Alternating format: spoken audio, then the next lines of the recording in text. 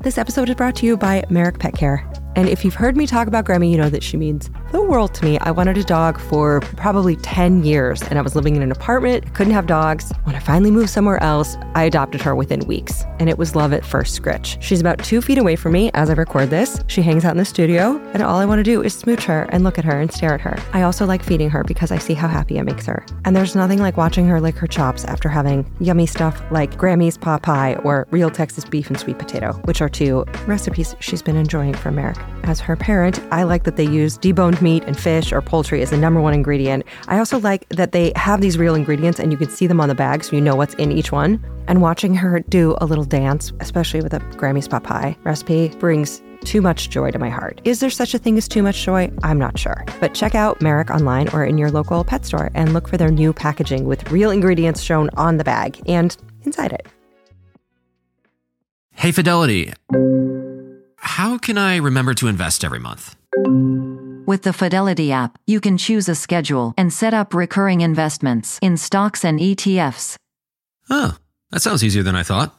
You got this. Yeah, I do. Now, where did I put my keys? You will find them where you left them. Investing involves risk, including risk of loss. Fidelity Brokerage Services, LLC, member NYSE, SIPC. Oh, hey, it's the bunny that you swear you saw on the lawn, even if no one else believes you, Allie Ward. And here's ologies. Hey, am I a real person? Unfortunately, I am. Am I intelligent? That's up for debate. But this week, we are taking a dive into artificial intelligence and brain data with a scholar in the matter. So listen, the past few months been a little surreal. Photoshop's out there generating backgrounds to cut your cousin's ex-girlfriend out of your wedding photos. ChatGPT is writing obituaries and, frankly, a lot of horsepucky. There's also groundbreaking labor strikes in the arts, which we covered in the field trip episode from the WGA strike lines. If you haven't heard it, I'll link it in the show notes. But I heard about this guest's work, and I said, please, please, please talk to me about how to feel about AI. Are we farting around the portal to a new and potentially shittier way of living? Or will AI say, hey, dipshits, I ran some simulations, and here's what we have to do to unextinct you in the next century? We're going to find out. So this guest has studied law at Dartmouth, Harvard, and Duke, and been a professor at Vanderbilt University, and is now at Duke's Institute for Genome Sciences and Policy. She recently delivered a TED Talk called Your Right to Mental Privacy in the Age of Brain Sensing Tech, and just authored a new book called The Battle for Your Brain, Defending the Right to Think Freely in the Age of Neurotechnology. But before we chat with her, a quick thank you to patrons of the show who support at patreon.com/ologies for $1 or more a month and submit their questions for the second half. And thank you to everyone in ologiesmerch.com, shirts and hats and such. Of course, you can also support the show just by leaving a review, and I may delight you by reading it, such as this one left this week by environmental lawyer Harrison, who wrote a review calling ologies an ooey gooey, ratatouille, rip roarin' good time. So yeah, I read them all. Thank you, Harrison, for that. Okay, neurotechnology. Let's get into this. How the brain interacts with technology, and also techno-neurology, how tech is striving to replicate and surpass human intelligence and what that means for us all. So let's beep up our way into a talk about texting, scrolling, cheating, brain implants, mental health, doomsday scenarios, congressional hearings, apocalypse potential, medical advances, biometric mining, and why suddenly artificial intelligence is on our minds with law professor and neurotechnologist, Dr. Nita Farahany.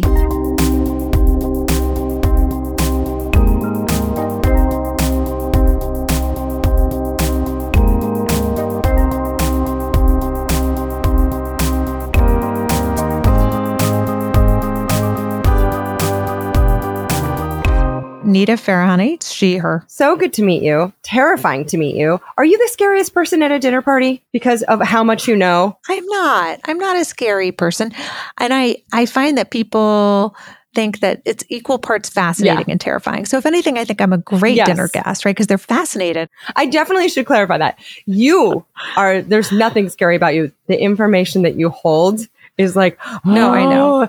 Do I want to look? Do I not want to look? Do I want to look? It's thrilling, like a horror film. Yeah. It's like people can't look away. Yes. Right. And that's good because I don't want them to look away. I want them to know. But at the same time, what I usually get is like, wait, this is real? Like what you're talking about is it actually exists and people are really using it and employers are really using it and governments are really using it. And wait, what? Yeah.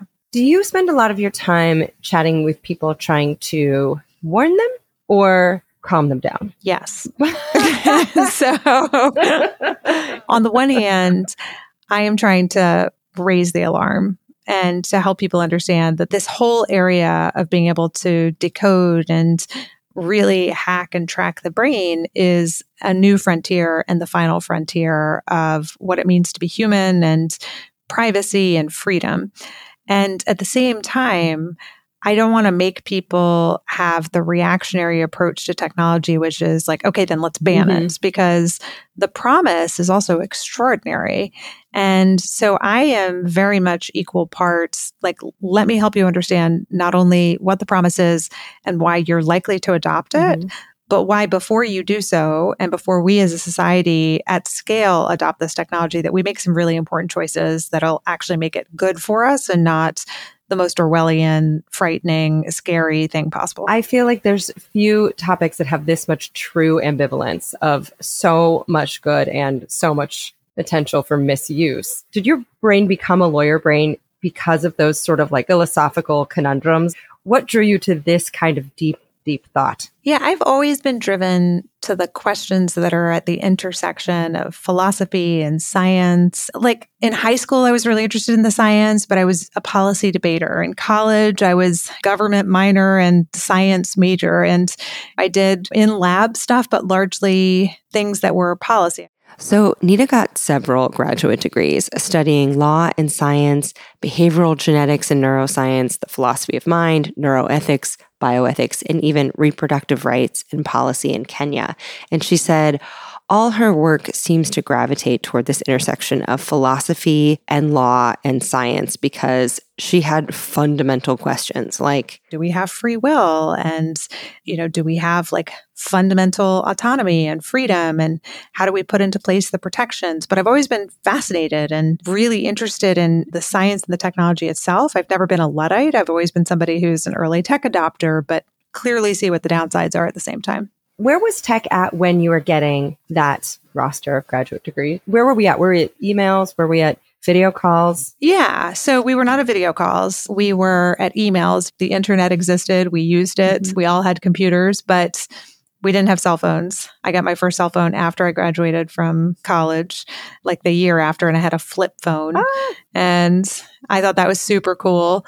I could type out a text message one character at a time. Oh, T9? Yeah. I had a gold medal in T9. Nice. Could do it without even looking at the phone, to where I found it harder when we had a keyboard.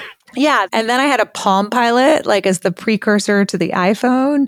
And then I stood in line the first day that the iPhone was being sold and, got one of the first iPhones in my hand. So I've seen the evolution of tech, I guess, as I was getting all of those degrees. And what about in terms of neurotechnology? Have you seen kind of an exponential growth pattern in terms of technology? Is that growth pattern still valid or have we surpassed it? Slowly over the past decade or two, neurotechnology has been getting better. And the ways in which neurotech has been getting better has largely been kind of hardware based, which is the sensors are getting better. Sometimes the software has been getting better to be able to filter out noise, the algorithms to be able to pick up brain activity without having muscle twitches or eye blinks or interference from the environment to pick up different information. All of that's been getting better. But suddenly, we've gone from what was improvements to just the past 5 years seeing much more rapid advances. Generative AI is making things move in these seismic shifts, like where you suddenly have just a massive leap in capabilities. Just real quick, before we descend into the abyss of ethics and possible scenarios, what is generative AI? What is AI and what's just a computer computing? Okay, I looked this up for us and then I took a nap because it was confusing. And then I tried again. And here's what I sussed out. So artificial means it's coming from a machine or software, and intelligence, I mean, that depends on who you ask. But broadly, it means a capacity for logic, understanding, learning, reasoning, problem solving, and retaining facts.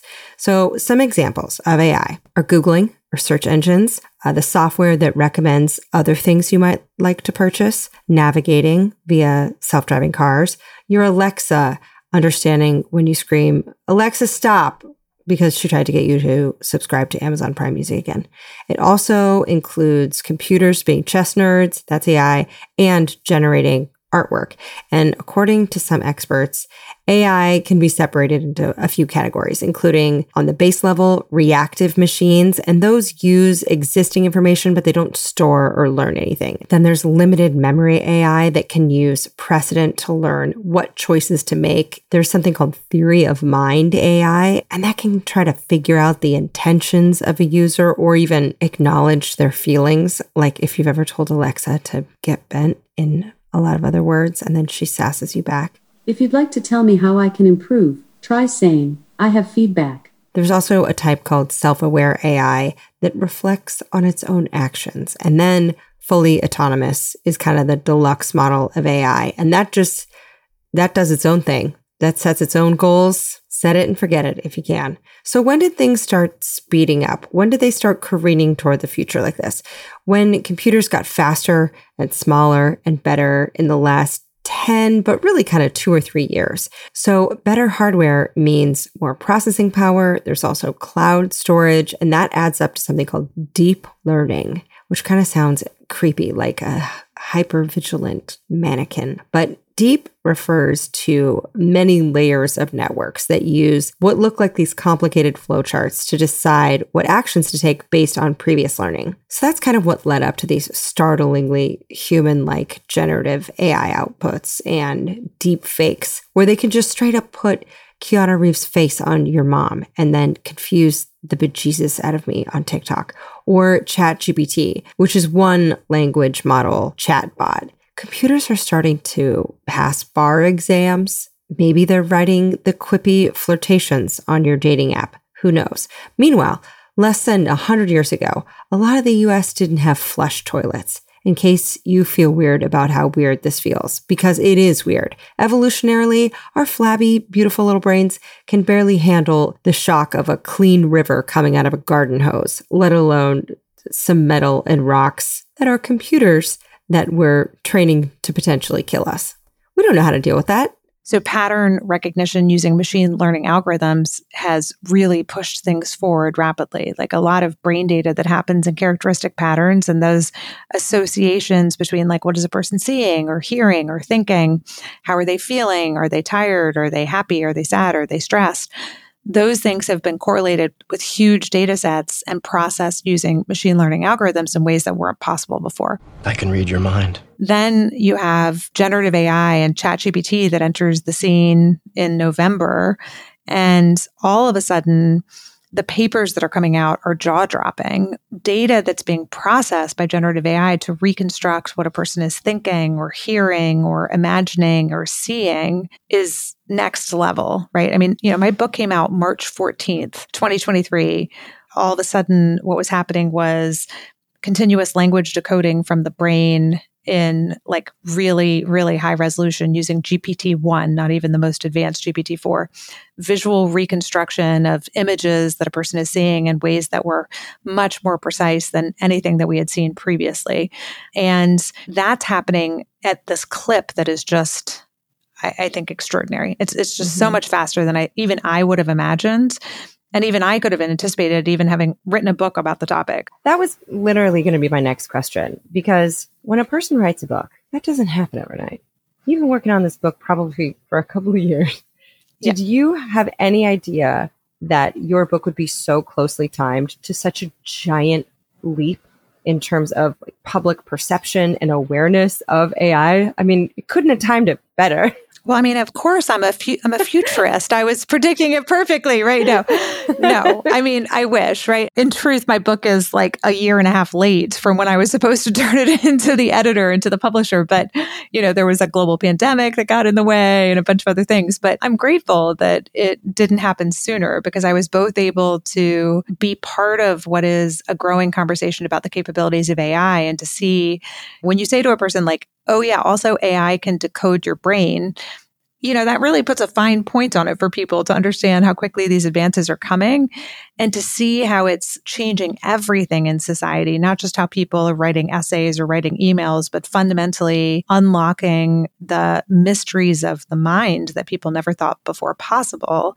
And the risks that opens up and the possibilities of mental manipulation and hacking and tracking, those are dangers that I think a year ago, before people really woke up to the risks of AI, they would not have been having the conversation in the same way that they are around the book. And now they are having that conversation, seeing the broader context and seeing the alarm bells everywhere, right? Like, oh, wait, we really do need to regulate or recognize some rights or do something. So futurists are urging some foresight. Congressional panels have aired on C-SPAN, and there seems to be this kind of collective side eye and like a hope that someone's on top of this, right? So, I think people are looking for some guidance, and to have somebody come at it from a balanced perspective, like, wait a minute, there's a lot of good here and there's some serious risks, and here's a potential pathway forward. I think, instead of like pause, which everybody says, like, of course we can't just pause, or, a doomsday scenario without any positive, like, oh, let's regulate AI. I think we need voices at the table who are thinking about it both in a balanced way, but also are coming forward with like, here are some concrete things we could do right now that would actually help the problem. So we know a few types of AI, from Googling a source for a research paper or digitally removing your cousin's ex from your wedding photos. But what about technology that's gathering data from our brains? Let me give you the spectrum. There's medical grade neurotechnology. This is technology that people might imagine in a doctor's office, where somebody puts on an EEG, electroencephalography cap, that has a bunch of different wires coming out of it and a bunch of gel that's applied to their head and a bunch of sensors. That's picking up electrical activity, which we'll get back to in a minute. Then there's the clunky giant machine, a functional magnetic resonance imaging machine, which can peer deeply into the brain, and somebody might have already undergone an fMRI test for something like a brain tumor to kind of look more deeply into the brain. And what that's picking up is changes in blood flow across the brain, which tells us something about different areas that are activated at any particular time and what those patterns might mean. So if you've never had an MRI, I guess congratulations, that's probably good. But this is magnetic resonance imaging. And it's pretty exciting how these strong ass magnets all line up the hydrogen atoms in your body to go one direction, and then they release them, and from that they can see inside of your body. Now, an fMRI is a functional MRI, and to put it in super simple terms, it's kind of like animation instead of a still picture, but it's of your brain. So when you see imaging examples of how someone's melon illuminates like a Christmas tree to certain stimuli, that's fMRI technology tracking blood flow to different regions of the brain. And this fMRI technology is used in a lot of neuro and psychology research. And then there's something like functional near-infrared spectroscopy, which is more portable, and it's also measuring changes in the brain, but it's using optical and infrared lights in order to do so. And that functional near-infrared spectroscopy looks for changes in oxyhemoglobin and deoxyhemoglobin in the brain. These words might not matter to you right now as you're cleaning your shower grout or you're carpooling. But in clinical settings, it comes in handy for patients with strokes or learning about Alzheimer's or Parkinson's or even anxiety or a traumatic brain injury, which my brain would like you to know I've had. And I will link the traumatic brain injury or the neuropathology episode about my hella nar concussion I got last year in the show notes. But yes, there are a lot of ways to get data from a brain, including CT scans and PET scans with radioactive tracers. But what about non-medical uses? Do they exist? Oh boy, howdy do they. If you then look at what's happening in the consumer space, you take the 64 or 120 electrodes that are in a big cap, and then you have a couple of them that are put into a forehead band or a baseball cap, or increasingly what's coming is brain sensors that are embedded in everyday technology. So you and I are both wearing headphones, and the soft cups that go around our ears are being packed with sensors that can pick up brain activity by reading the electrical activity through our scalp. You want my tinfoil hat? or if we were wearing earbuds inside of our ears instead, embedding brain sensors inside of those that can pick up electrical activity in our brain activity as we're thinking or doing anything. And those become much more familiar and much more commonplace very quickly. So there's just a few of those products that are on the market, but that's where most of the big tech companies are going, is to embed brain sensors into everyday devices like earbuds and headphones and even watches that pick up brain activity from your brain down your arm to your wrist and picks up your intention to move or to type or to swipe or something like that. So to use like a medical analogy, continuous glucose monitors. These are a powerful tool for diabetics to monitor their blood sugar levels and their insulin needs. And we covered those in the 2-part diabetology episode with Dr. Mike Natter. But now continuous glucose monitors are starting to become available to people without diabetes, just to better understand their metabolisms and their dietary responses, their mood and energy. So all of these neuroimaging and all this data was just used in clinical and research settings by people in crisp coats carrying metal clipboards, but it's starting to pop up in the market now. This is great news, right? Understanding your brain? Yeah, but not all the research in consumer applications is solid. And some make some wild claims of efficacy. Others argue that if a device can enhance our moods and sharpen us cognitively, but cost some serious cash, doesn't that just widen a privilege gap even further? But I guess so does college. I don't know. In the US, you need a GoFundMe to pay for chemo. So we've got a lot of pretty large systemic fish to fry. But if you've got money, you can buy EEG headsets that track your mood and emotions and stress for a few grand. There's others that track your heart rate and brain waves for sleep and meditation. There are VR gaming sets that track brain waves, and even a Mattel game called MindFlex you can buy for like $120. But Nita says, all of those consumer-based technologies pick up a little bit of like kind of low resolution information right now. They pick up if you're stressed, if you're happy, or if you're sad, if you're tired. Like it maybe picks up that your mind is wandering and you're, kind of like dozing off. And the things like fMRI pick up much more precise information. Now that could just be a matter of time. It could be that as machine learning algorithms and generative AI get applied to the electrical activity in the brain, that it'll get better and better and better. And it's interesting because in a way, you could think about AI as being the convergence between computer science and neuroscience. So computer scientists have been designing algorithms that can process information in very narrow ways. And they're very good at doing specific tasks. So, for example, a doctor or a pathologist who's looking at many different samples of tissue to figure out if it looks cancerous or not can only see so many samples in a lifetime. And so they've marked them and labeled the data. And a machine learning algorithm can be trained on that data, which is like, here's thousands of images that are cancer and not cancer.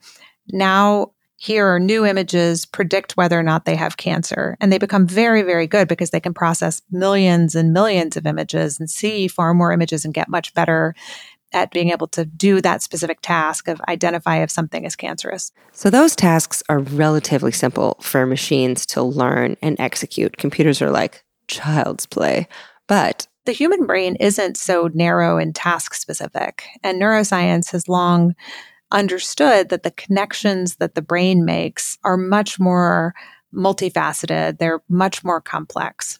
And so the modern types of AI are built on how the brain works. They're built on what are called neural networks. So this is a deep learning model, which is instead of that very specific task of like, do this, do that, it's meant to take a huge amount of information and to learn from that information and then do what we do, which is to predict the next thing or to kind of understand where that's going or to make inferences from more of a deep learning perspective. So it's more than machine learning, like the pathology example she gave. So remember deep learning. So neural networks are modeled after biological brains, and they have nodes like neurons that consume input that they learn from, and then it's processed in several layers or tiers, aka it's deep, to come up with a result or an action. And things like chatbots or facial recognition or typing dog into your phone's photo album to see what goodness comes up, or speech to text. Those are all done by neural networks and AI that we're already using, and they seem commonplace after having them for just a few years. But since late last year, we're seeing them create more like how the human brain might. And those insights about the brain and neural networks have informed this new class of AI, which is generative AI. Generative AI is different in that it is both built on a different model and it has much greater flexibility in what it can do. And it's trying to not say like, this is cancer or that isn't cancer, but to take a bunch of information and then be asked a question and to respond or to generate much more like the human brain reasons or thinks or comes up with the next solution. And that's exciting and terrifying. Yeah, I'll say. What about the information that, say, artistic AI is getting? Are they scrubbing that from existing art? And in the case of, say, the writer's strike, where you see writers saying, you cannot take my scripts and write a sequel on something without me. And if you're curious about what is up with these strikes, what is going on in the entertainment industry, including the WGA or the Writers Guild of America strike, which started on May Day of this year, and it was joined in recent weeks on the picket lines by SAG-AFTRA, which is the Screen Actors Guild. And again, we did a whole episode explaining what is going on. It's called Field Trip WGA Strike. That'll be linked in the show notes. So if you watch TV or movies, or you ever have, listen to that episode because it affects us all. And these entertainment labor unions are known as the tip of the spear for other labor sectors. Your industry may be affected or might be next. I'm really interested in what happens in this space, not just because of the writers themselves and, hoping that they manage to succeed in actually getting fair, appropriate treatment, but also because it's going to be incredibly telling for every industry as what happens when workers demand better conditions and better terms. And the result is greater experimentation with generative AI to replace them. But why is this such a sudden concern? Why does it feel like AI has just darkened the horizon and thundered into view and we're all cowering at its advance? Is this the first act of a horror film? So where does it come from? They're not totally transparent. We don't know all of the answers to that, right? But we do know that these models have been trained, meaning there's been billions, potentially trillions, we don't know, right, the exact number of parameters. That is prior data, which has been used. Meaning the material that the machines learn from. And that could be prior scripts. It could be prior books. It includes a bunch of self-published books, apparently, that are part of it, prior music, prior art, potentially a whole lot of copyrighted material that has been used to inform the models. Once the models learn, they're not drawing from that information anymore, right? That information was used to train them. But in the same way that like you don't retain everything you've ever read or listened to, and your creativity may be inspired by lots of things that you've been exposed to, the models are similar in that they've been trained on these prior parameters, but they're not storing or drawing from or returning to them. It's as if they have read and digested all of that information. And I was talking with an IP scholar who I like and respect very much, and his perspective was, how is that different than what you do, right? You write a book and you read tons of information, and there's tons of information you cite, and there's also tons of information that you learned from, that inspired you, that shaped how you write and think, that you don't actually cite. And is that actually unfair or violating the intellectual property or somehow, not giving a fair shake to every source that you have ever learned from or every input that you've ever learned from? I mean, it's an interesting and different perspective, right? I don't have the answers to it yet. I'm really interested to see how this particular debate evolves. What do other people think who aren't me? So a recent study reported that about 50% of AI experts think there's a 10% chance of unchecked AI causing the extinction of our species, with AI getting into little sneaky elf on the shelf shenanigans like playing God or establishing a political dictatorship.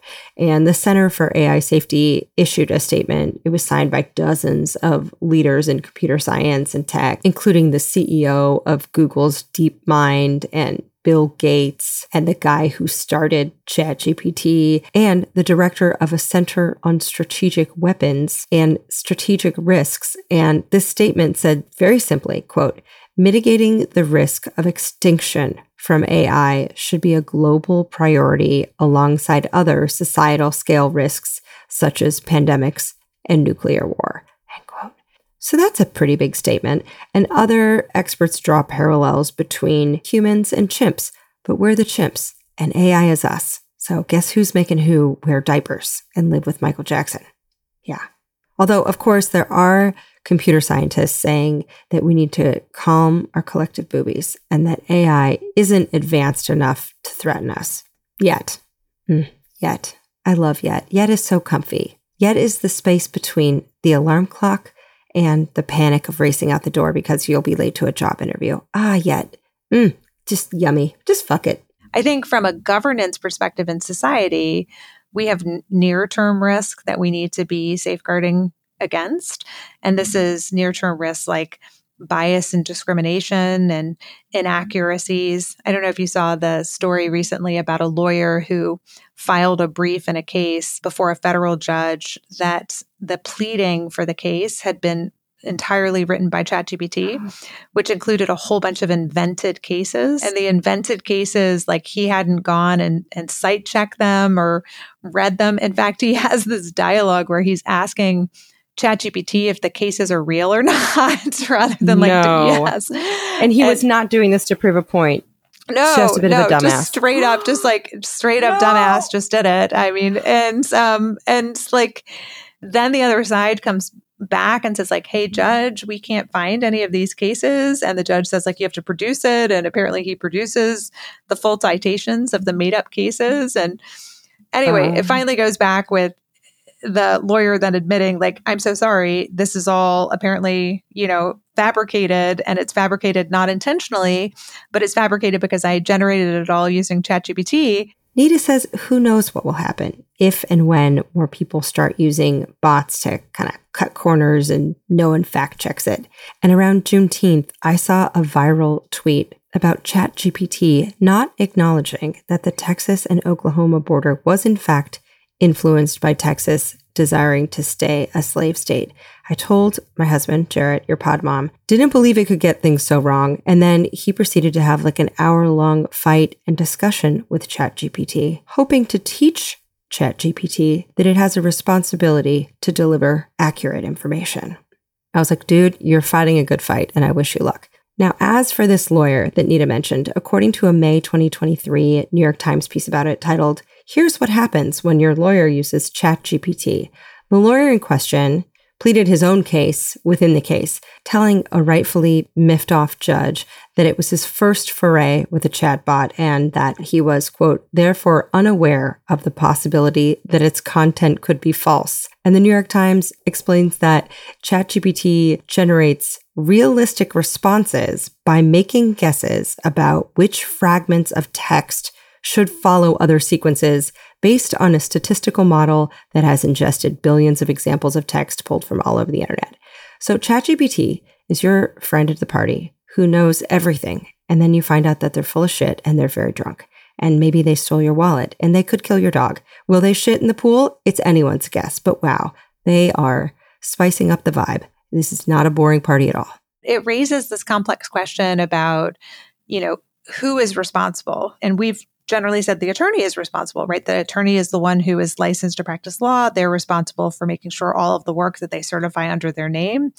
Is there any liability for generative AI models? Now, ChatGPT says, I'm not here to provide legal advice and it's prone to hallucinations. Is that enough to disclaim any liability for ChatGPT? Just a jacuzzi of hallucinating chatbots saying whatever sentence they think you want to hear, maybe pooping in there too. So what happened to that lawyer though? Did he get so disbarred? Did he have to grow a beard and move to Greenland? Does he make felted hats out of goat fur now? No, he's fine. He kept his job. He was just fined $5,000. which if he billed for the research hours that a chatbot really did, he maybe still turned a profit on that deal. But the lessons, those are invaluable. Now, if you appreciate nothing else today, I just want you to stare off at the horizon for even 30 seconds and just say, what a time we're living in. Hundreds of thousands of years of people getting boners and falling in love made me a person standing on a planet at a time when there's plumbing, antibiotics, electricity, there's domesticated cats, and I have a front row seat to some real madness. What an era. As for what we do, I don't know. Aren't we being watched all the time anyway? What are the watchers doing about this? Well, forgive the patriarchal caricatures, but where are Big Brother and Uncle Sam? Are they working together on this? Is there any incentive from like a governance perspective to step in and say like, we don't know how far this should go? Or does it just generate kind of more income for maybe big corporations that can misuse it? So like, hard to fight against that. So, it's hard to know, right? There have been hearings that have been held recently by the government to try to look into sort of both questions that you're asking, which is Uncle Sam and Big Brother, right? So there were hearings looking at whether or not to regulate private corporation use of generative AI models. And it was, a very public hearing where Sam Altman from OpenAI calls for regulation. If you're wondering why this is a big deal, so Sam Altman is the CEO of OpenAI, which invented ChatGPT, and he spoke at the Senate Judiciary Subcommittee on Privacy, Technology, and the Law hearing, which was called Oversight of AI, Rules for Artificial Intelligence. That was in May of this year. He also signed that statement about trying to mitigate the risk of extinction, and he told the committee that AI could, quote, cause significant harm to the world. Papa ChatGPT himself. My worst fears are that the field, the technology, the industry, cause significant harm to the world. I think that could happen in a lot of different ways. I think if this technology goes wrong, it can go quite wrong. And we want to be vocal about that. We want to work with the government to prevent that from happening. And ultimately, Sam urged the committee to help establish a new framework for this new technology. It was a surprisingly collaborative tone from most of the federal officials who were questioning him, very differently than in social media context of the past. But meanwhile, in a different building, that same day, a different hearing was happening, which most people weren't aware of, which was federal use of AI. And a lot of the discussion in that context was about how the federal government needs to be innovating to use more AI in a lot of what they do and to be modernizing what's happening. Today, we'll be discussing how AI has the potential to help government better serve the American people. Okay, so tonally, the Senate Homeland Security and Governmental Affairs Committee hearing, which was called Artificial Intelligence in Government, was a little bit more optimistic. Like, God, give me some of that. And that would include things like Uncle Sam, right? Improving the IRS system and, what does filing of taxes look like? And are there ways to ease the burden? Are there ways to modernize and have different parts of the government talking to each other? And hopefully those conversations will converge. We won't be looking at how do we regulate and limit the risks of generative AI and then infuse it throughout all of the federal government at the same time, right? Yeah. Hopefully you have the left hand talking to the right hand so that we actually come up with a sensible strategy and a road ahead. A road ahead. But which one? Are you feeling confused right now? Because you should be. The inventors and the backers of $1 billion technology swore under oath something to the tune of, yeah, man, this shit could kill us. And everyone's freaking out because it's already taking over jobs, because it's so smart. But at the same time, it's worse at Googling than your 10-year-old niece with a book report. And while this is going on, the government is holding 2 simultaneous hearings on the same day, and one is Oppenheimer flavored and the other is Barbie Land. So if you are confused by all of this and you don't know how to feel, the answer is yes, that's correct. But it's happening so quickly that it's not going to be law alone that does anything to rein it in. We're going to need a lot of cooperation between governments, between tech companies. And, if you look in the US has not been good at regulating tech companies, right? I mean, it has had lots of talk about it, lots of very contentious Senate hearings. I started Facebook, I run it, and I'm responsible for what happens here.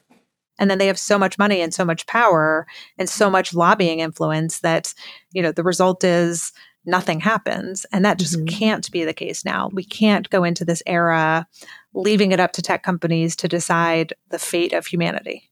Right. What do you do if you're mad as hell and you're not going to take it anymore? What does an average person who does not own a $40 billion tech company say when they're like, don't scrub my brain data through my headphones and stop simulating art? Let some people make some art. Have you seen that meme about how somehow we've gotten to a place where human beings are still laboring at wages that don't increase, that are not livable, and yet computers get to write poetry and make art? No, but that sounds right. It's like such a heartbreaking way to look at it, where no one can afford to be an artist. So the exact words from Twitter user Carl Sharrow read, "Humans doing the hard jobs on minimum wage while the robots write poetry and paint is not the future I wanted." So that tweet was shared 35,000 times because it's true and it hurts my soul. I haven't seen that meme and now I'm reeling from thinking about it, which is like, oh my God, that's so true. Suddenly we've outsourced all of the things that we like and we're now doing all of the grunt work still. And like, how horrible is that? We're going to send like generative AI to the beach next weekend and, while we like stay home and toil and pay for it. Right. Yeah. I mean, the problem is that on the one hand, we could say like, oh, it's all happening so quickly. And so we can't do anything about it. On the other hand, that's just the nature of emerging tech. It happens quickly. And so it's not as if there have not been proposals about what agile governance looks like or what adaptive regulations look like that actually change based on changes in milestones in technology. And it would not be impossible to put some of those things into place. There have been people who've been writing about and thinking about and proposing these models for a long time. First off, what does agile governance look like? And what does adaptive regulations mean? I don't know. I'm not a law professor. I'm a podcast host who's jealous of a circuit board that gets to watercolor. So I asked my robot machine Google, and agile governance means a process that brings the most value by focusing on what matters. Okay, but adaptive regulations, I think, mean like watch this space, keep making laws if shit seems like it's getting out of hand.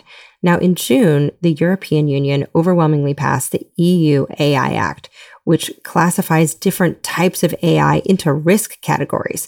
There's unacceptable, there's high risk, there's generative AI, and limited risk. What is in these buckets, you're wondering? So the unacceptable bucket includes cognitive behavioral manipulation and social scoring a la Black Mirror and biometric identification like real-time public facial recognition. High risk involves more biometric uses, but after the fact, with a few exceptions for law enforcement, but it curbs AI snitching on employees and doing emotional spying, from what I gather. Generative AI would have to disclose that it's generative, and the makers need to come clean on what copyrighted material they're using to teach generative neural networks. Now, that's in the EU. As for America, we have not gotten that far yet. I mean, that is, if everyone could even agree on what needs to happen, then they'd have to agree on voting for that thing to be actually enacted, it's a beautiful dream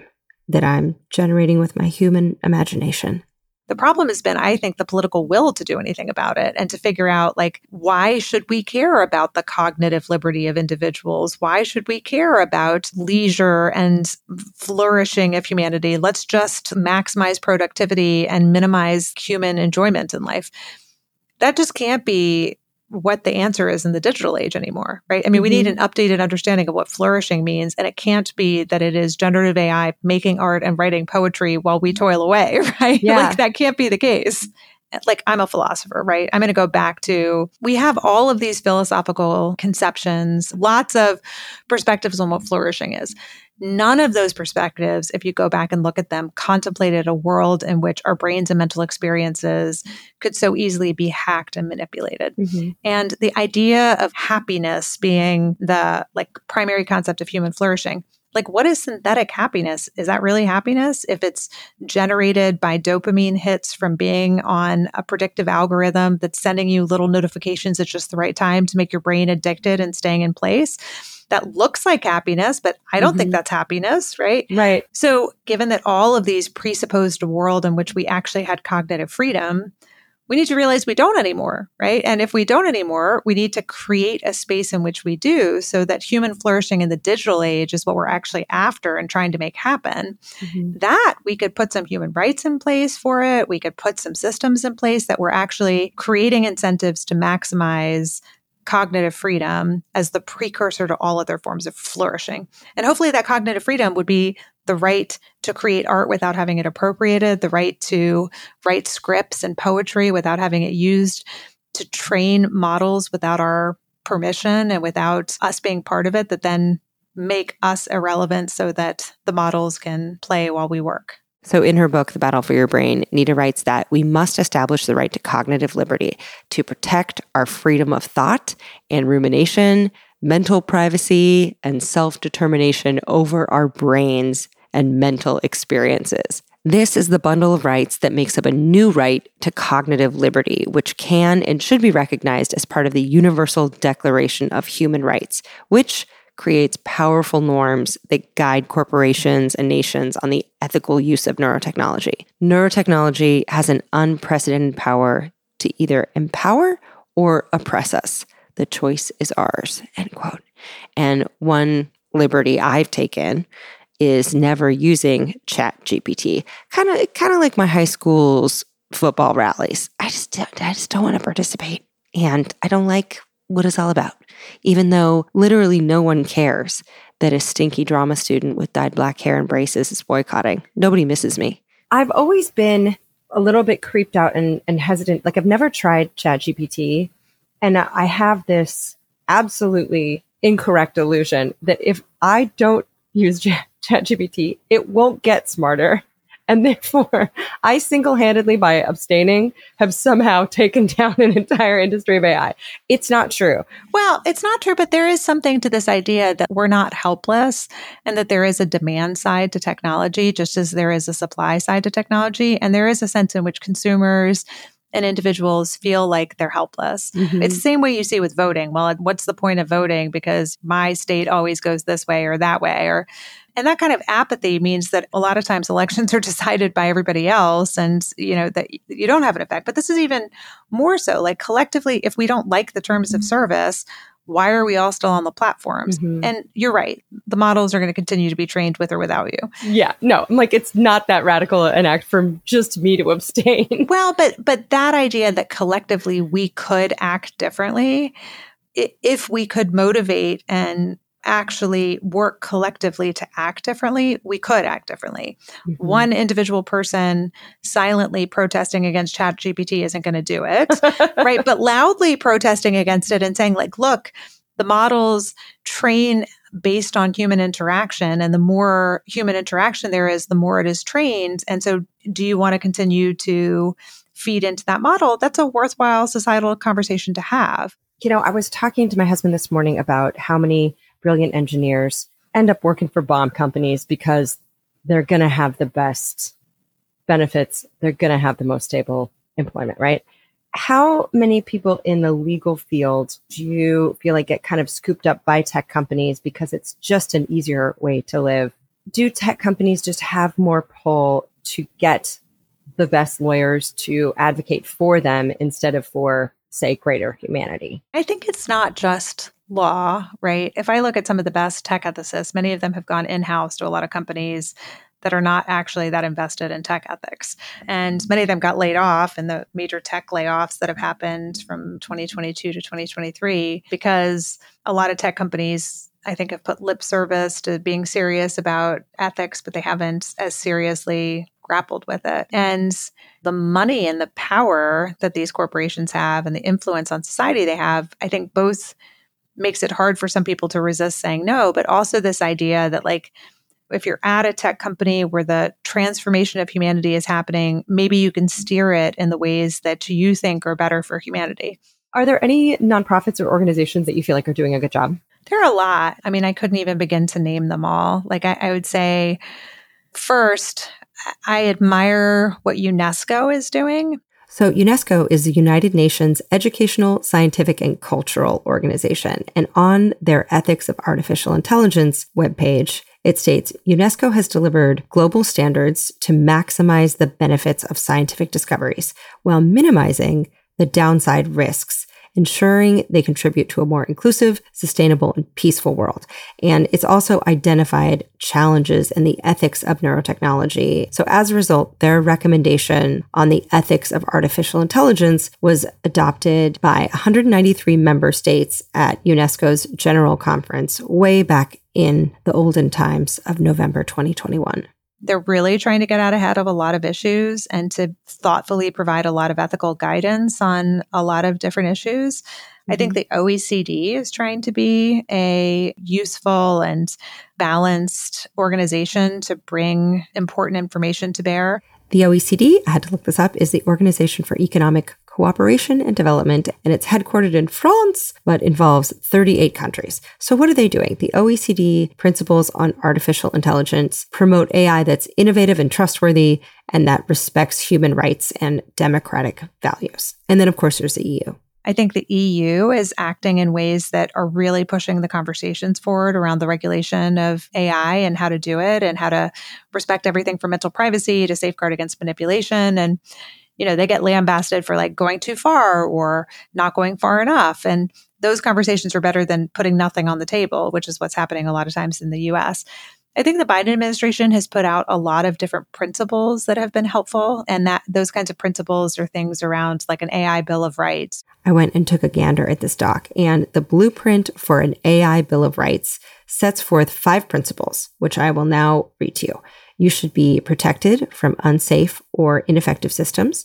You should not face discrimination by algorithms. You should be protected from abusive data practices, and you should have agency over how data about you is used. You should know that an automated system is being used and understand how and why it contributes to outcomes that impact you.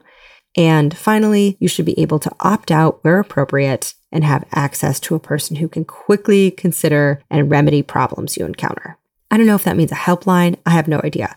But that 5-point framework is accompanied by a handbook called From Principles to Practice, and it's guidance for anyone who wants to incorporate those protections into policy. So that's what the White House has put out. They're like, y'all, we should really be cool and nice about all this. And it's so sweet, and I appreciate it. My grandma had 11 children and really just dozens of grandkids, and she still remembered all her birthdays and would send a letter with $1 in it. And that dollar meant a lot, even if it didn't get you far in the world. But I appreciated it in the same way I appreciate that AI Bill of Rights. It's very sweet. Don't know what to do with that. There's a lot of different people coming at the problem from a lot of different perspectives. If anything, there are so many voices at the table that it's in many ways becoming noisy, where we're not necessarily moving ahead in a really constructive or productive way. And there's a lot of replication of efforts, but that's better than having too little activity at the table. So, yeah. I think that a lot of us on the outside of it think there's a tumbleweed blowing through a boardroom and nobody cares. So it's really good to hear. No, I will tell you that I just feel like there are conversations happening in every corner you can imagine right now. Mm-hmm. And I'd like to see those conversations be turned into useful and practical pathways forward, like calling for governance if you're a major tech company and saying these technologies that I'm creating create existential risk for humanity. Please regulate it. Or if you think that they present existential risk for humanity, don't just rush ahead and, come forward with something positive rather than saying, my job is just to create the technology. Your job is to govern it. That's not the pathway forward either. I have questions from listeners who know you're coming on. Oh, great. Yeah, please. But before we do, we'll donate to a relevant cause. And this week, it's going to Human Rights Watch, which is a group of experts, lawyers, and journalists who investigate and report on abuses happening in all corners of the world. And then they direct their advocacy toward governments, armed groups, and businesses. And you can find out more at hrw.org. And we will link that in the show notes. And thanks to sponsors of the show who make that donation possible. Warmer, sunnier days are calling. Do you know what that means? It means I won't be making soup over a hot stove. I will be making Factor because they are fresh, never frozen meals that are dietitian approved. They're ready to eat in just 2 minutes. And watch out, they're delicious. I was like, are they really as good as people say? I have some neighbors. One of them's a nurse, one of them is a firefighter. And yes, they're both as attractive as they sound. They're like, yeah, we love Factor meals. And I was like, I bet you do. You're gorgeous. Boom. Tried them. I was like, these are delicious. They're also good for days when I'm lazy. They have 35 different meals. You'll always have new flavors to explore. I have never had a Factor meal that I've been like, nah. They've all been so good. Restaurant quality meals that feature premium ingredients like filet mignon and shrimp and blackened salmon. Also, way more healthy and less expensive than takeout or ordering in. So there you go. Trust my hot neighbors. Head to factormeals.com/ologies50 and use the code ologies50 to get 50% off your first box, plus 20% off your next month. That's code ologies50 at factormeals.com/ologies50 to get 50% off your first box, plus 20% off your next month while your subscription is active. Bon appetit, you're welcome. Oh, KiwiCo. We love you. Kids love you. Parents love you. Uncle Allie's love you. Here's the deal. So whether you're staying at home or you're heading out on some summer explorations, KiwiCo is inviting kids, also kids at heart, that's you, to enjoy their first ever summer adventure series. So kids from 2 years old to teens can receive 6 hands-on science and art project kits over 6 weeks. They have something for everyone. They have different topics for each age, whether your kid wants to explore space or learn about dinosaurs. And I've heard from my parental friends that summer can be a little challenging to keep the kiddos busy. KiwiCo's like, we did the legwork for you. And the Summer Adventure Series is this personalized experience with super fun activities like a bottle rocket kit where kids can build an actual bottle rocket. And you can either receive all of your summer adventure crates at once or weekly for 6 weeks. I think it's so amazing that they have different crates for different ages, everything from the great outdoors that has like giant bubbles or a window garden to a trebuchet kit for ages 9 to 14, an entrepreneur where you can do textured clay projects. If you have kids, if you know kids, keep them occupied and learning and having fun this summer with KiwiCo. And you can get 20% off your summer adventure series at kiwico.com/ologies-summer. That's 20% off your summer adventure at kiwico.com/ologies-summer. Oh, have fun. Sometimes it takes a different approach to help you unlock your true potential. Capella University's game-changing FlexPath format helps you learn at your own pace and fit earning a degree into your life. From before you enroll to after you graduate, you'll be supported by people who are invested in your success. So you can pursue your goals knowing that help is available if you need it. Imagine your future differently at capella.edu. I know I usually save my secrets for the end of the episode, but I'm going to tell you my secret favorite candy. It's Reese's Peanut Butter Cups. It's really Reese's anything, but Reese's Peanut Butter Cups are the thing that I'm like, have I had a bad day? I get these. Have I had a good day? I get these. Chocolate, salty peanut butter, the textures. I love everything about them. Also that there's 2. So I'm like, oh, I get this one for later, which is 1 second later. Anyway, Reese's Peanut Butter Cups. I love you. That's all. If you're me, you can shop Reese's Peanut Butter Cups now at a store near you, found wherever candy is sold. And I am. Okay, on to questions written by actual human listeners made of meat and water. Let's start with something optimistic. A ton of people, Lena Brodsky, Nina Evesy, Chris Blackthorne, Meg C., Alexandra Catule, Adam Silk, Katie McAfee, Madison Piper, and Lil Mac, want to know, can we use AI for good? Rye of the Tiger wants to know, what will AI's role look like in the fight against climate change, for example? Yeah. Or should we be using AI for the toils like meal planning and trip planning and things like that? Yeah. So I think we can absolutely use AI for good. And first, I would say a friend of mine, Orly Lobel, wrote a book recently called The Equality Machine. And it's all about using AI to achieve better equality in society, and gives kind of example after example of both how it could be done and how it is being done in some context. I think recognizing that there is this terrifying narrative about AI, but that actually AI is already making our lives better in many, many ways is an important thing to look at. And that we can put it to solving some of the biggest problems in society, right? From climate change and trying to generate novel ideas to testing and identifying, and this is already happening, novel compounds that could be used to solve some of the worst diseases, to being used to identify the causes of different diseases, to identifying better patterns that help us to address everything from neurological disease and suffering to the existential threats to humanity like climate change. So I absolutely think it can be used for good. It is being used for good. It could be used for more good.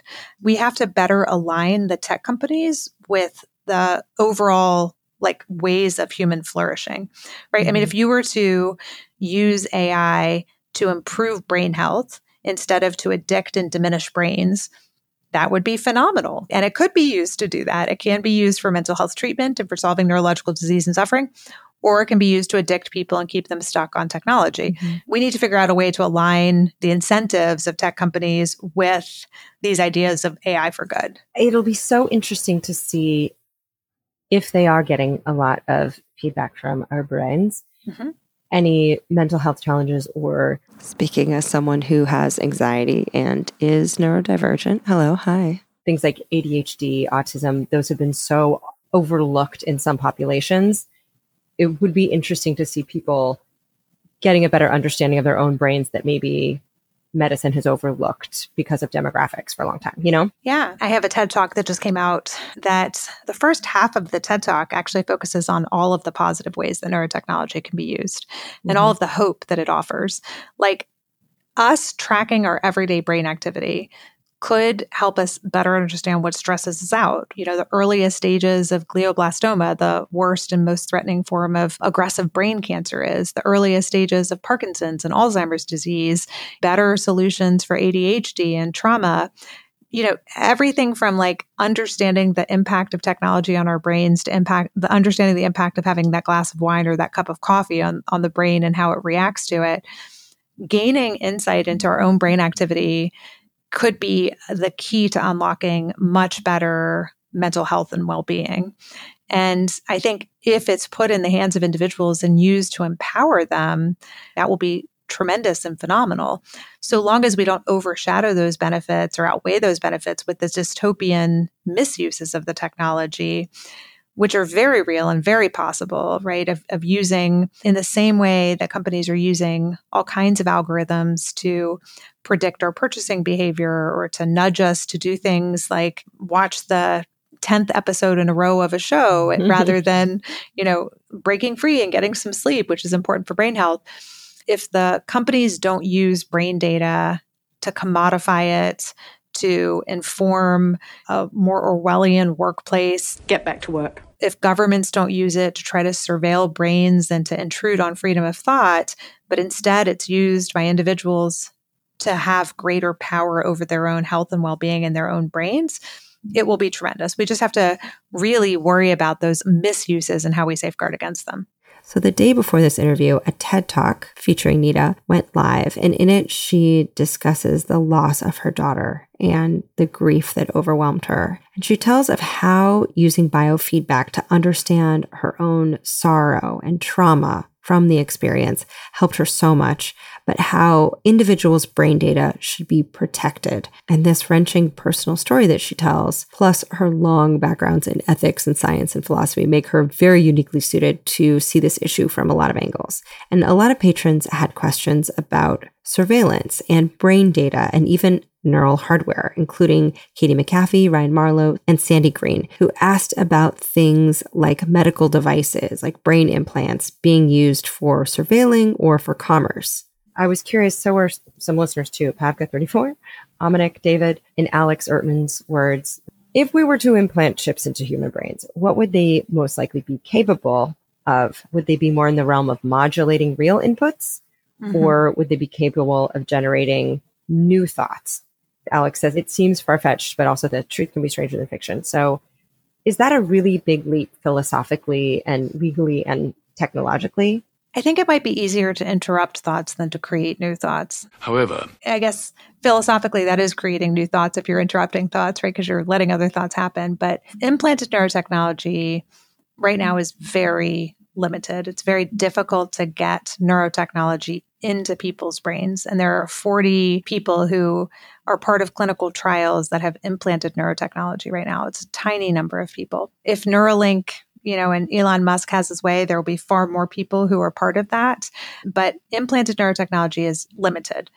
What it primarily is being used to do is to get signals out of the brain. That is, to listen to intention to move or to form speech, and to translate that in ways that then can be used to operate other technology. If you're like, what is Neuralink again? It sounds like a commuter train, but this is actually a side hustle of Twitter owner and Tesla guy and tunnel maker Elon Musk. And he described this cosmetically undetectable coin-sized brain accessory as a wireless implanted chip that would enable someone who is quadriplegic or tetraplegic to control a computer or mouse or their phone or really any device just by thinking. And he likened it to a Fitbit in your skull with tiny wires that go to your brain. So a robot surgeon, also invented by Neuralink, sews 64 threads with over 1,000 electrodes into the brain matter, which allows the recipient to control devices or robotic arms or a screen using telepathic typing, which sounds pretty cool. But in early 2022, it came to light that roughly 1,500 animals had been killed in the testing process since 2018, some from human errors like incorrect placement on pig spines or wrong surgical glue used in primate test subjects. And some former employees reported that the work there was often rushed and that the vibe was just high-key stressful. But nevertheless, Neuralink announced just a few months ago that they got the green light from the FDA to launch their human trials. And if you're like, hey, I am always losing the TV remote, so wire me up, Musk, please cool your jets, because they added that recruitment is not yet open for their first clinical trial.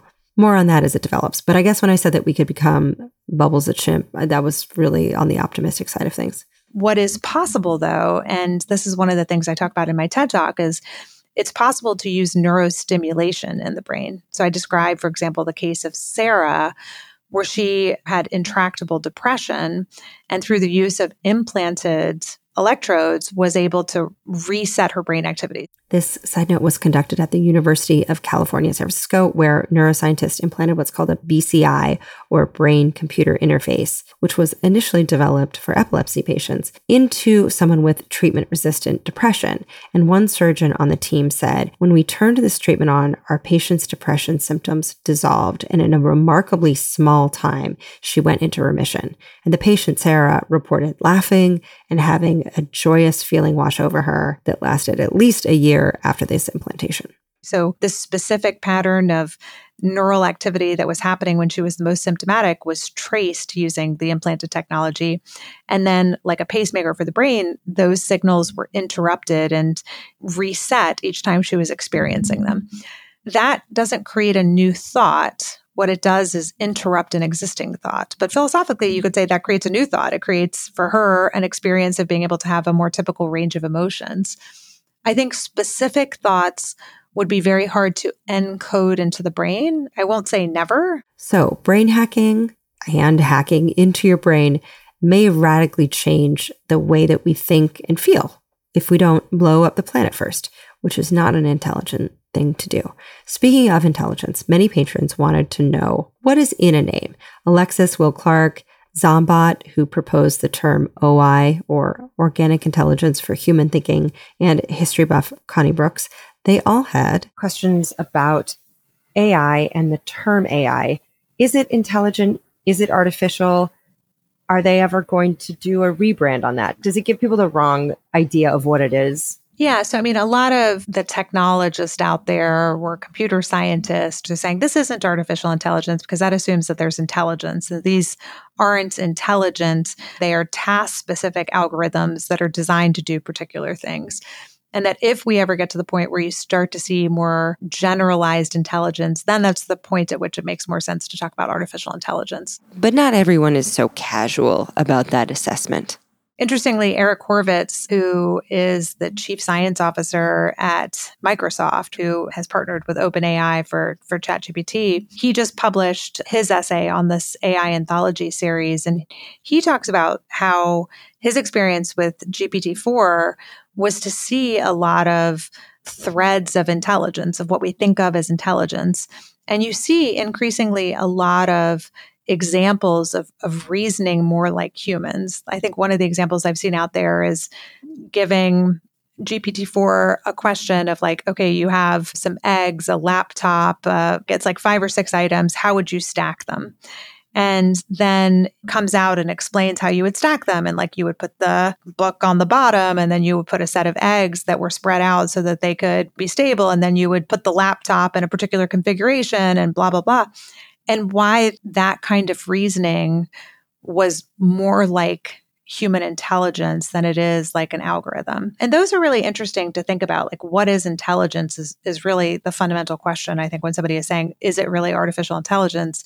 It is to have a particular perspective on what intelligence is and means.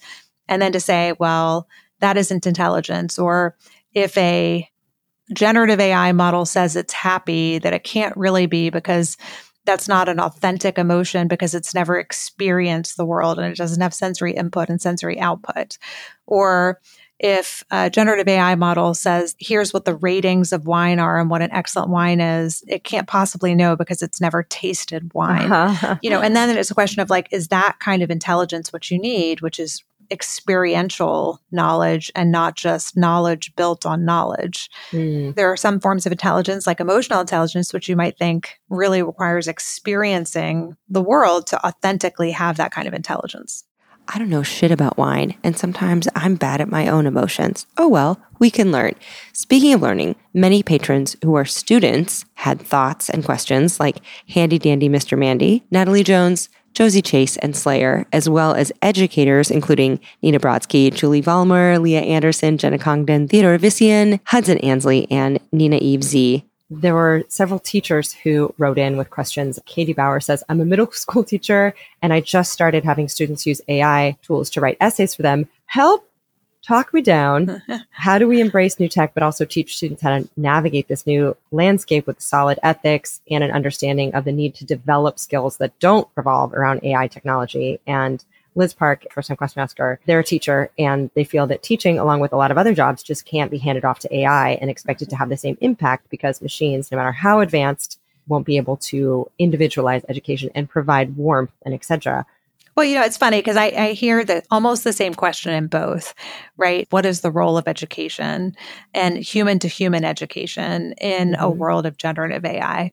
And I think that's a great question to be asking. And I would say, first, I'm so glad that they were giving their students the assignment of working with ChatGPT and trying to understand it, because I think there are skills that you can't learn from generative AI. And if you don't learn them, we will not be able to interact well with them and use them well. And these are critical thinking skills. And if the same old assignments are how we're trying to teach students, then yeah, students are just going to go to ChatGPT and say, here's the book, generate a thesis statement for me and write my essay, right? But they will have lost out on the ability to generate a thesis statement and what that critical thinking skill is, and lost out on the ability to build an argument and how you do so, lost out on the ability to write and understand what good writing is. And they won't be able to interrogate the systems well because they won't have any of the skills necessary to be able to tell fact from fiction and what is good writing or anything else. So then the question is, what do you do? And it's the teachers and higher education and K through 12 education needs to be thinking about, okay, what are the fundamental skills of reasoning and critical thinking and empathy and emotional intelligence and mental agility that we think are essential and that we have been teaching all along, but we've been teaching by task that now can be outsourced? And then how do we shift our teaching to be able to teach those skills? And, if you go back to like the Socratic dialogues, there's an art to asking the question to seeking truth. And there's an art to asking the question of generative AI models in seeking the truth or in seeking good outputs. And we have to be teaching those skills if we want to move ahead. I wasn't sure what the Socratic method of questioning was, so I asked the literature via computer, and I found that it involves a series of focused yet open questions meant to unravel thoughts as you go. And according to one article, instead of a wise person lecturing, the teacher acts as though ignorant of the subject. And one quote attributed to Socrates reads, "The highest form of human excellence is to question oneself and others." So don't trust my wine recommendations, but do cut bangs if you want. Text a crush, ask a smart person a not smart question, because worms are going to eat us all one day. But yeah, the point of education isn't to get a good grade, but to develop skills that in the future are going to get you out of jam. So many jams. And I think your other person talking about that they can never replace human empathy, that's right. But don't be blind to the fact that they can make very powerful personal tutors as well. And they may not be able to tell when a student is struggling or when they need emotional support or when they may be experiencing abuse at home and need the support of the school to be able to intervene, for example. But they can go beyond a teacher can go. A teacher doesn't have the capability to sit down with every student for hours and help them work through 10 different ways of explaining the same issue to somebody. And so you help them learn how to ask the questions, and then they could spend all night long saying, okay, well, I didn't understand that explanation. Can you try explaining it to me a different way? Can you try explaining it to me as if you were telling my grandmother? I don't understand what that word means. There's no teacher on earth who has either the patience for that or the time or is paid well enough to do that for every student. And so I think it can be an extraordinary equalizer. You know, right now, like wealthier parents are able to give private tutors to their kids. Okay, now you can have a generative AI model serve as a private tutor that can be customized to every student based on how they learn. However, that doesn't mean we don't need teachers to be able to be empathetic and to help students learn how to engage with the models and learn critical thinking skills, or to create a social environment to help develop their emotional intelligence and their digital intelligence. But it does mean that there is this additional tool that could actually be incredibly beneficial and can augment how we're teaching. Okay, but outside the classroom and into your screens, folks had questions, including Michael Hiker, Kevin Glover, Andrea Devlin, Jenna Congdon, Granite State of Mind, Chris Blackthorne, RJ Deutsch, and... One big question a lot of listeners had is, Rebecca Newport says, what's your favorite or least favorite portrayal of AI in media? Chris Whitman wants to know, what is your favorite AI storyline-based movie and why is it Ex Machina? Someone else said, Mrs. Davis, should we turn off Mrs. Davis if we could? How do we prevent Terminator 2? Whether or not you watch Black Mirror, anything that you feel like pop culturally written by humans that you've loved or hated? I love Minority Report. It's an oldie but goodie, but Yes. It really informs a lot of my work, and I think it's great. I'm placing you under arrest for the future murder of Sarah Marks. give the man his hand. The future can be seen. I think that some of the modern shows that I like Severance, Altered Carbon, I thought was a great series. Black Mirror, yes. You know, all of those I think are terrific and creepy. I appreciate those stories and really raising consciousness about some of the existential threats, but I would like to see stories that give us a more balanced perspective sometimes. I guess that doesn't make for good film, but you know, look, the fears of like, we don't fully understand consciousness, let alone how emergent properties of the human brain happen, let alone how emergent properties could happen in an incredibly intelligent system that we are creating. I share those fears. Like, I don't know where all of this is going and I worry about it. And I also don't think anybody has an answer about how to safeguard against those existential threats.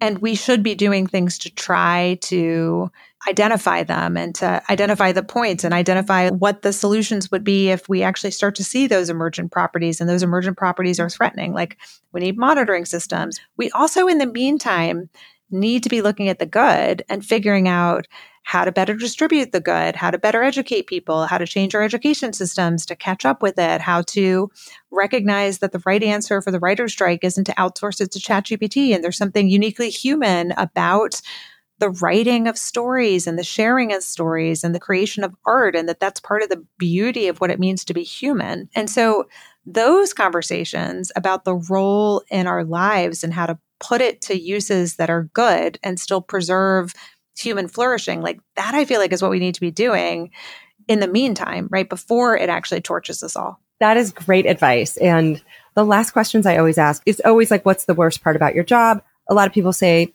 might be jet lag, meetings, emails, but I will outsource that to the patrons who wanted to know, are we fucked? So many wanted to know, are we fucked? So what is the most fucked thing about what you do or learn?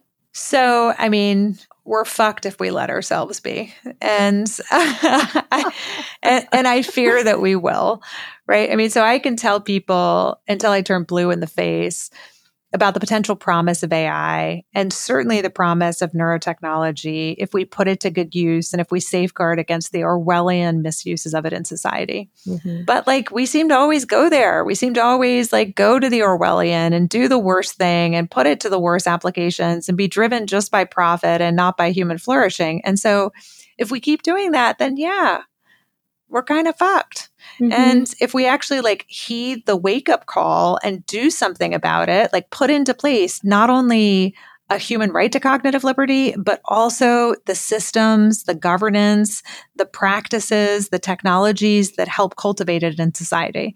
I mean, if we invest in that, we have a bright and happy future ahead. If we don't, it's not good. Yeah, we're fucked. What about to be such a globally recognized, trusted voice on this? Obviously, I was so pumped to interview you. Like I came straight out of the gate being like, I'm terrified of talking to you. What is it about your work that gets you excited? What kind of keeps you motivated? I guess I'm also fascinated and terrified, right? I mean, so like, it's almost like the horror show where you can't look away. And so I'm just motivated to continue to look and to learn and to research. And then I guess at the end of the day, I am an eternal optimist. Like I believe in humanity. I believe we can actually find a pathway forward. And that if I just try hard enough, right? If I just like get the message out there and work with enough other incredibly thoughtful people who care about humanity, that we will find a good pathway forward. So I'm driven by the hope and the fascination. I'm driven to continuously learn more. And I'm just grateful that people seem to respond. I'm encouraged that in this moment, people seem to really get it. They really seem to be interested in working together collectively to find a better pathway forward. I feel like you walking into a room or a conversation is like, have you ever seen a piece of chicken thrown into piranhas? All of us are just like, can you have a question? Like, the rest of us are like intellectual piranhas being like, please tell me everything you know. And give me a hug while you're at it. Thank you. Well, that's a good thing is I can give hugs too, right? And so I'm also a mom at the end of the day. I have two wonderful little girls at home who keep me grounded and see the world full of curiosity and kind of brilliance of all kinds of possibility. And I want to help them continue to see the world as this kind of magical place. I want it to still be that place for them as they grow up. So ask actual intelligent people some analog questions, because the one thing that we can agree on is that there is some power in learning, whether you're a person or a machine. And now that you know some basics, you can keep up with some of the headlines, but honestly, take news breaks, go outside, smell a tree, play pickleball or something, or go read Nita's book. It's called The Battle for Your Brain, Defending the Right to Think Freely in the Age of Neurotechnology. We'll link that and her social media handles in the show notes, as well as so much more on our website at alieward.com/ologies/neurotechnology. Oh, also Smologies are kid-friendly and shorter episodes. Those are up at alieward.com/smologies. Linked in the show notes. Thank you, Zeke Rodriguez-Thomas and Jared Sleeper of Mindshare Media and Mercedes Maitland of Maitland Audio for working on those. We are at Ologies on Instagram and Twitter, and I'm Ali Ward on both, just one L in Ali. Thank you, patrons at patreon.com for such great questions. You can join for $1 a month if you like. Ologies merch is for sale at reasonable prices at ologiesmerch.com. Thank you, Susan Hale, for handling that among all of her many responsibilities as managing producer. Noelle Dilworth schedules for us. Aaron Talbert admins the Ologies podcast Facebook group with assist from Bonnie Dutch and Shannon Feltes. Also, happy birthday to my sister Celeste, who has a great brain. Emily White of The Wordery makes our professional transcripts, and those are at alieward.com/ologies-extras for free. Kelly R. Dwyer does our website. She can do yours too. Mark David Christensen, assistant, edited this, and lead editor and alarmingly smart Mercedes Maitland of Maitland Audio pulls it all together for us each week. Nick Thorburn wrote and performed the theme music. And if you stick around until the end of the episode, I tell you a secret, and I'm going to treat this space like a confessional booth, if you don't mind. Okay, so once I ran into this guy that I had dated who had dumped me, and he was with his lovely new girlfriend, and I pretended like I didn't hear his new girlfriend's name right. I was like, what is it?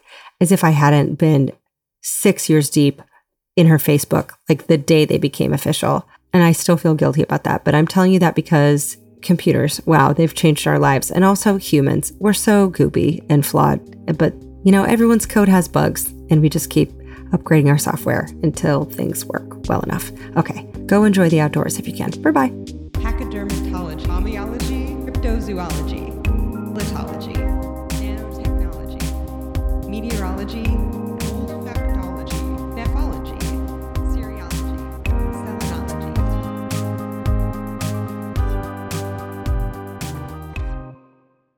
I am now telling the computer exactly what he can do with a lifetime supply of chocolate.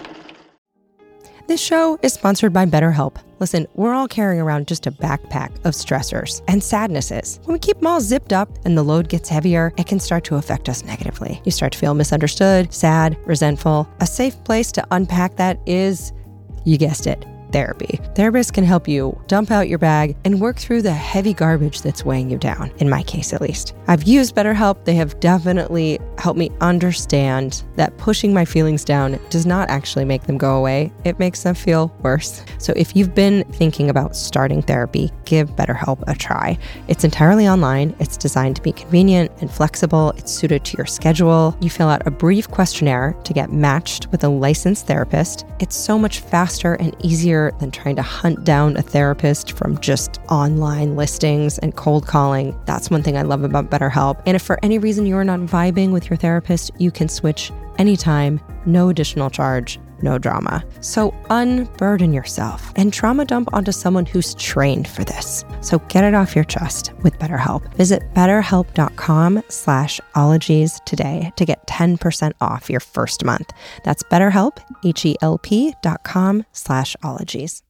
So I have 4 nieces and nephews, and I was talking to my sister about IXL. And IXL Learning is this fun online program for kids, and it covers math, language arts, science, and social studies. My sister and my nephew love it. The way it works is it's powered by AI, so IXL gives the right help to each kid, and IXL is used in 95 of the top 100 school districts in the U.S. Maybe you've been looking into private tutoring, but it's out of the budget, or this is a big school year for your kiddo. So make an impact on your child's learning. Get IXL now. And Ologies listeners can get an exclusive 20% off IXL membership when they sign up today at IXL.com/ologies. So visit IXL.com/ologies to get the most effective learning program out there at the best price.